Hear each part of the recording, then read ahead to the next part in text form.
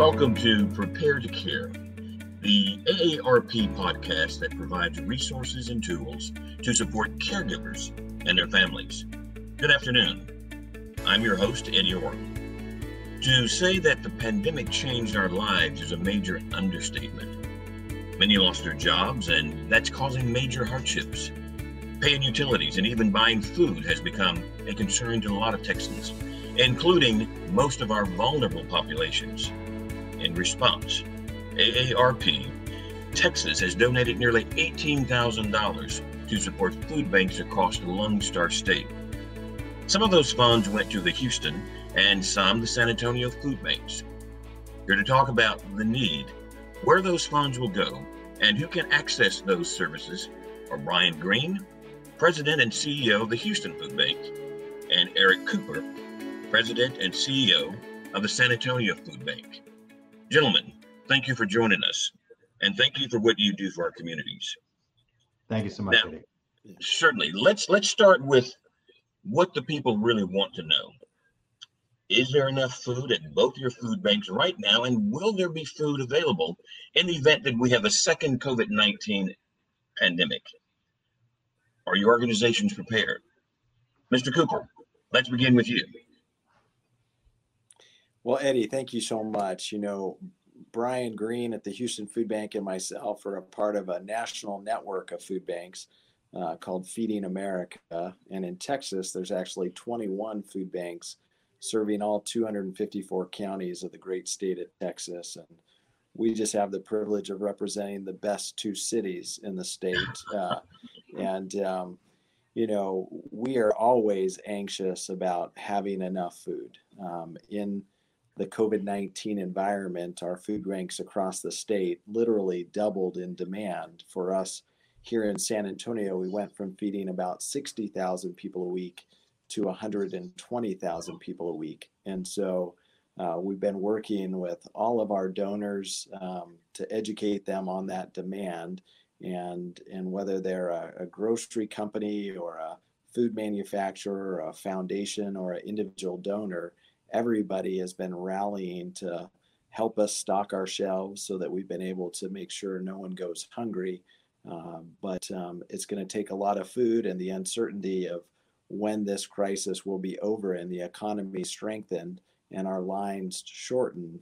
I think none of us know the answers to those questions. Excellent. Thank you. Mr. Green. Brian, are we prepared here?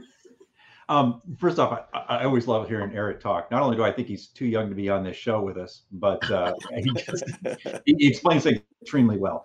The other thing I add is, food has, unlike what I thought when this first happened, I was really worried about would we have enough food. And for the first few weeks, it was really rough. But unfortunately, when you have an economic disruption, which COVID has also created, that creates supply chain surpluses in some cases. So a lot of the food that was going to be sold to the restaurants, which a lot of the vegetable lines, that was their primary outlet. And even things like meat or dairy that was going to go to the schools. So there have actually been a lot of opportunities for the Texas food banks. And I am proud to say Texas has very aggressive food banks about trying to make sure that we grab onto every opportunity that's available to serve our neighbors. And so supply is actually, I think, been our least problem. And I know it doesn't feel like that way to those of us in the trenches every day as we're trying to do this, but the food supply's been actually pretty good. And unfortunately, because I do see these economic disruptions continuing, it's going to be very difficult for the restaurant industry to get back to their levels of operation. And I think that's going to continue to generate surplus, and that's what the Feeding America food banks mostly rely on. And then in addition to that, where the U.S. Department of Agriculture has stepped in to purchase surplus and made that available. So supply, that's not the issue. Labor is a bigger issue, I would definitely say. And just being able to keep up with what it takes to do the logistics, to do this much distribution just day after day after day. Those are huge challenges. So excellent. So it's good to hear that the supply is really working for us. And I'm hearing that we really need more volunteers to assist you and deploying the food and to work with those who are coming in. Eric, we saw national television, your lines of folk coming in to receive foods. How's that line doing? Has there been any changes? Are there reductions? Yeah, so as I mentioned, for many of the food banks, that line was twice as long as it ever had been. And that image on April 9th that was captured at Texas Swap Meet Traders Village, where 10,000 cars, 10,000 families came to get food, was really at the onset of the crisis. It was 4 weeks in, when many people's final paychecks had run out. You know, the need has not subsided, but the frequency and the number of distributions that we're doing has increased. For many of our food pantries, most of them are coming back online. All 21 food banks in the state of Texas partner with an amazing network of other nonprofits that operate food pantries that have had to pivot to curbside pickups and different strategies to serve their families. Many of those nonprofits that food banks provide food to are run by seniors, all volunteer. And for many of them, the crisis, the virus, you know, caused them to close their pantries. But as they've felt more comfortable and are able, many of our food pantries are now back online, and more distributions are occurring, and we're able to manage the line a little more effectively. But I think bottom line, there's some early indications that the lines are shrinking a little bit, but you know, for us here in San Antonio, we haven't seen too much relief through the stimulus checks or the increased unemployment benefit. It still seems to be at a COVID high, and we are just hoping that the strengthening of the economy will start to shorten our lines. So, Eric, what's your greatest need now? What can volunteers do to assist you? Brian, understand that you're looking for people to help with the dispensing of food. Eric, what's your greatest need? You know, I would think funding is always the biggest demand, and you know, that we always, I think for all food banks, would say food, time, money, and voice. You know, food through you know, food donations, and as Brian mentioned, there's some interesting things happening in the supply chain that at the moment food is coming in. Time through volunteers, dollars through contributions, but then people raising their voice, you know, the appropriate amount of advocacy, and really helping people understand, and prayer when appropriate. But you know, ultimately, we'd love to get families out of our parking lots and into grocery stores. And the way we do that is by meaningful employment, a living wage, and this COVID economy at the moment just doesn't have the opportunity for all Texans to get a paycheck. And so understanding that increasing SNAP by 15% could put more food on the table for families, and the need for strengthening strategies to feed kids, like the Pandemic Electronic Benefit Transfer Program, which is in effect here in Texas to get kids food. But it really is those four things that I think we need: is good advocacy through voice, and volunteers, and financial contributions, and food. So I can appreciate the fact that it's not just about dispensing food. It is about advocacy. It is about governmental changes. It is about reducing our needs to make sure that our vulnerable populations are safer, are healthier. Brian, what can we say about Houston? What are your greatest needs here in Houston? Well, yeah, I do think that for our distributions, it definitely labor is the biggest issue, both in working the food to get it ready, and then the work out in the field. Ultimately, I really want to echo what Eric is saying, that our success is going to be not needing us to do this. Both as we look at how we're dealing with this crisis, and then just as an economy, not needing food banks would be a much better place to be. And SNAP, frankly, is a way better way, a mechanism for families to be able to meet their food needs.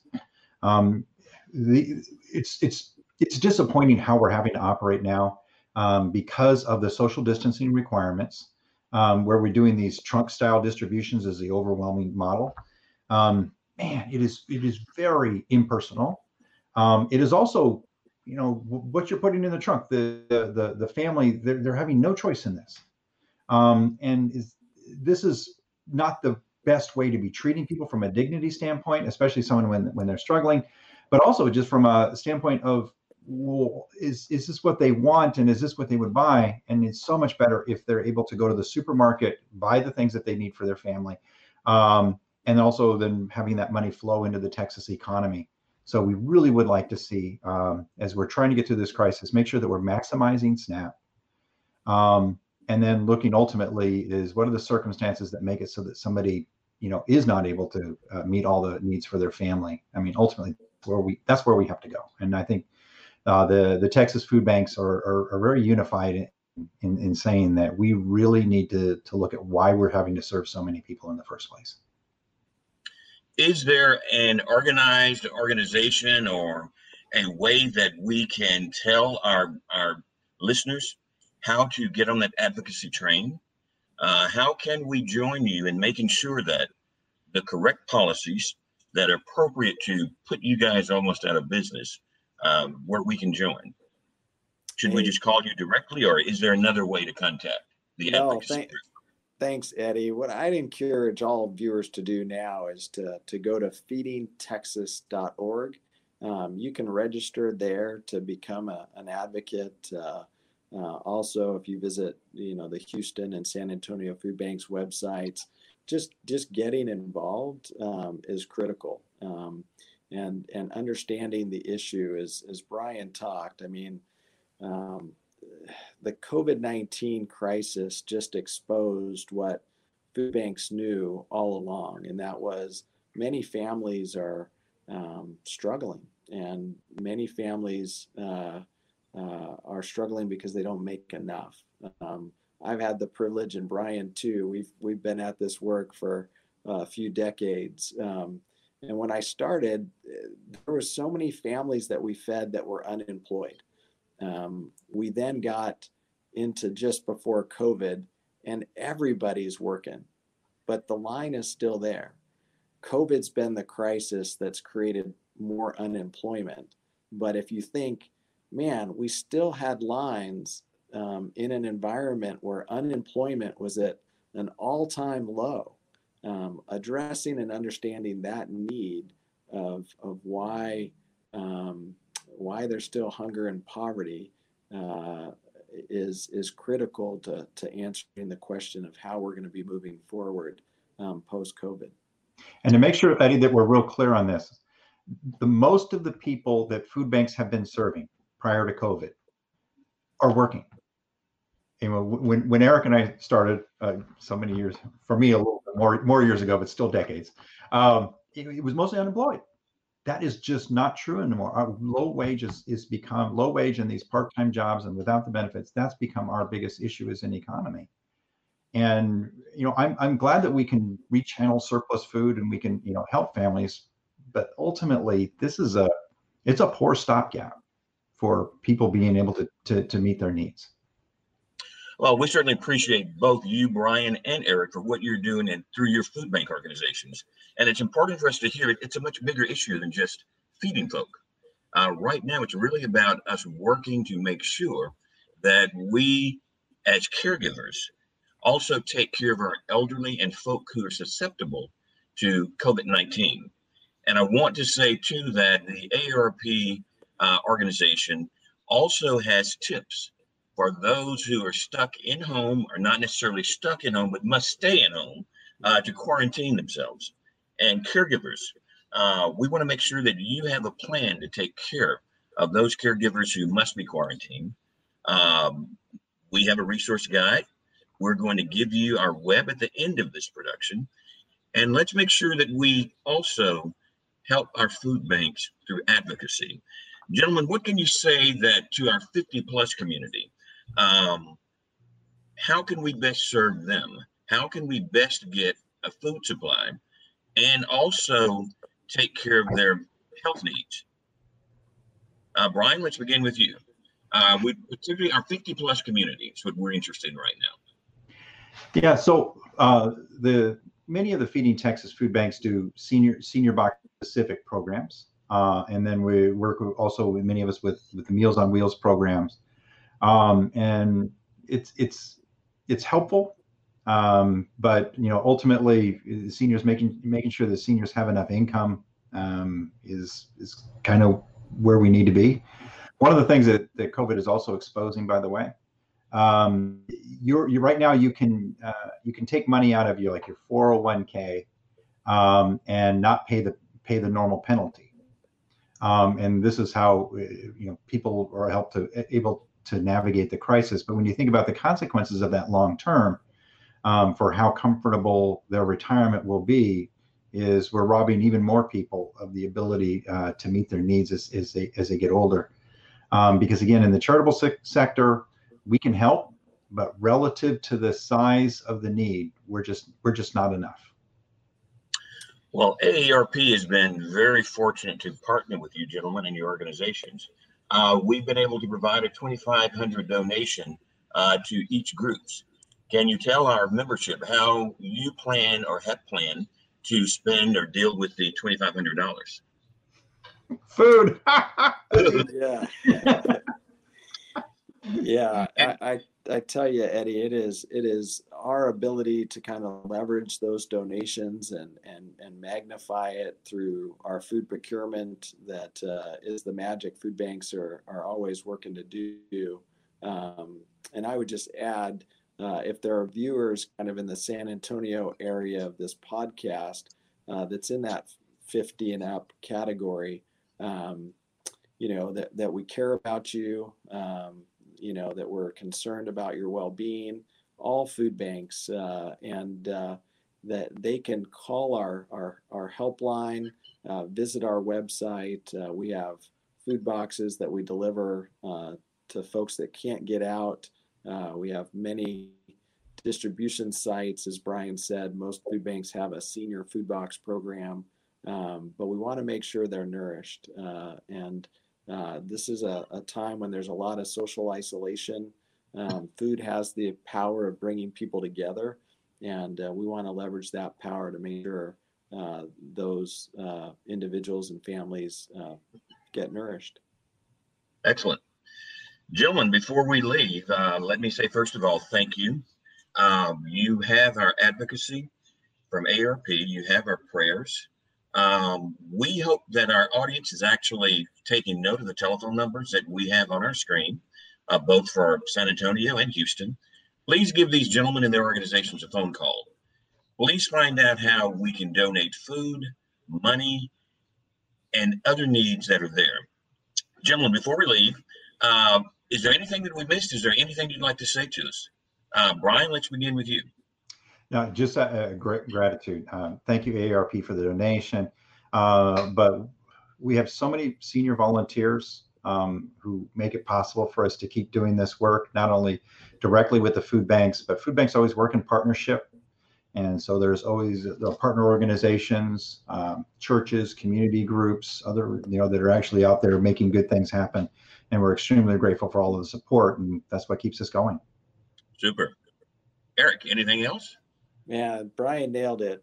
Adding gratitude to AARP for what you guys do to look after folks and just take care of those that are in those twilight years that have served their families, and now there's an opportunity, I think, in those years to serve the community. Statistically, volunteers live longer than people that don't volunteer. So the real secret of aging is to get involved in the community, continue to serve, and through service, there's a lot of healing powers of body, mind, and spirit, and there is ample opportunities across the Texas food banks for people to engage and give a little bit of time and serve, and you'll live longer because of it.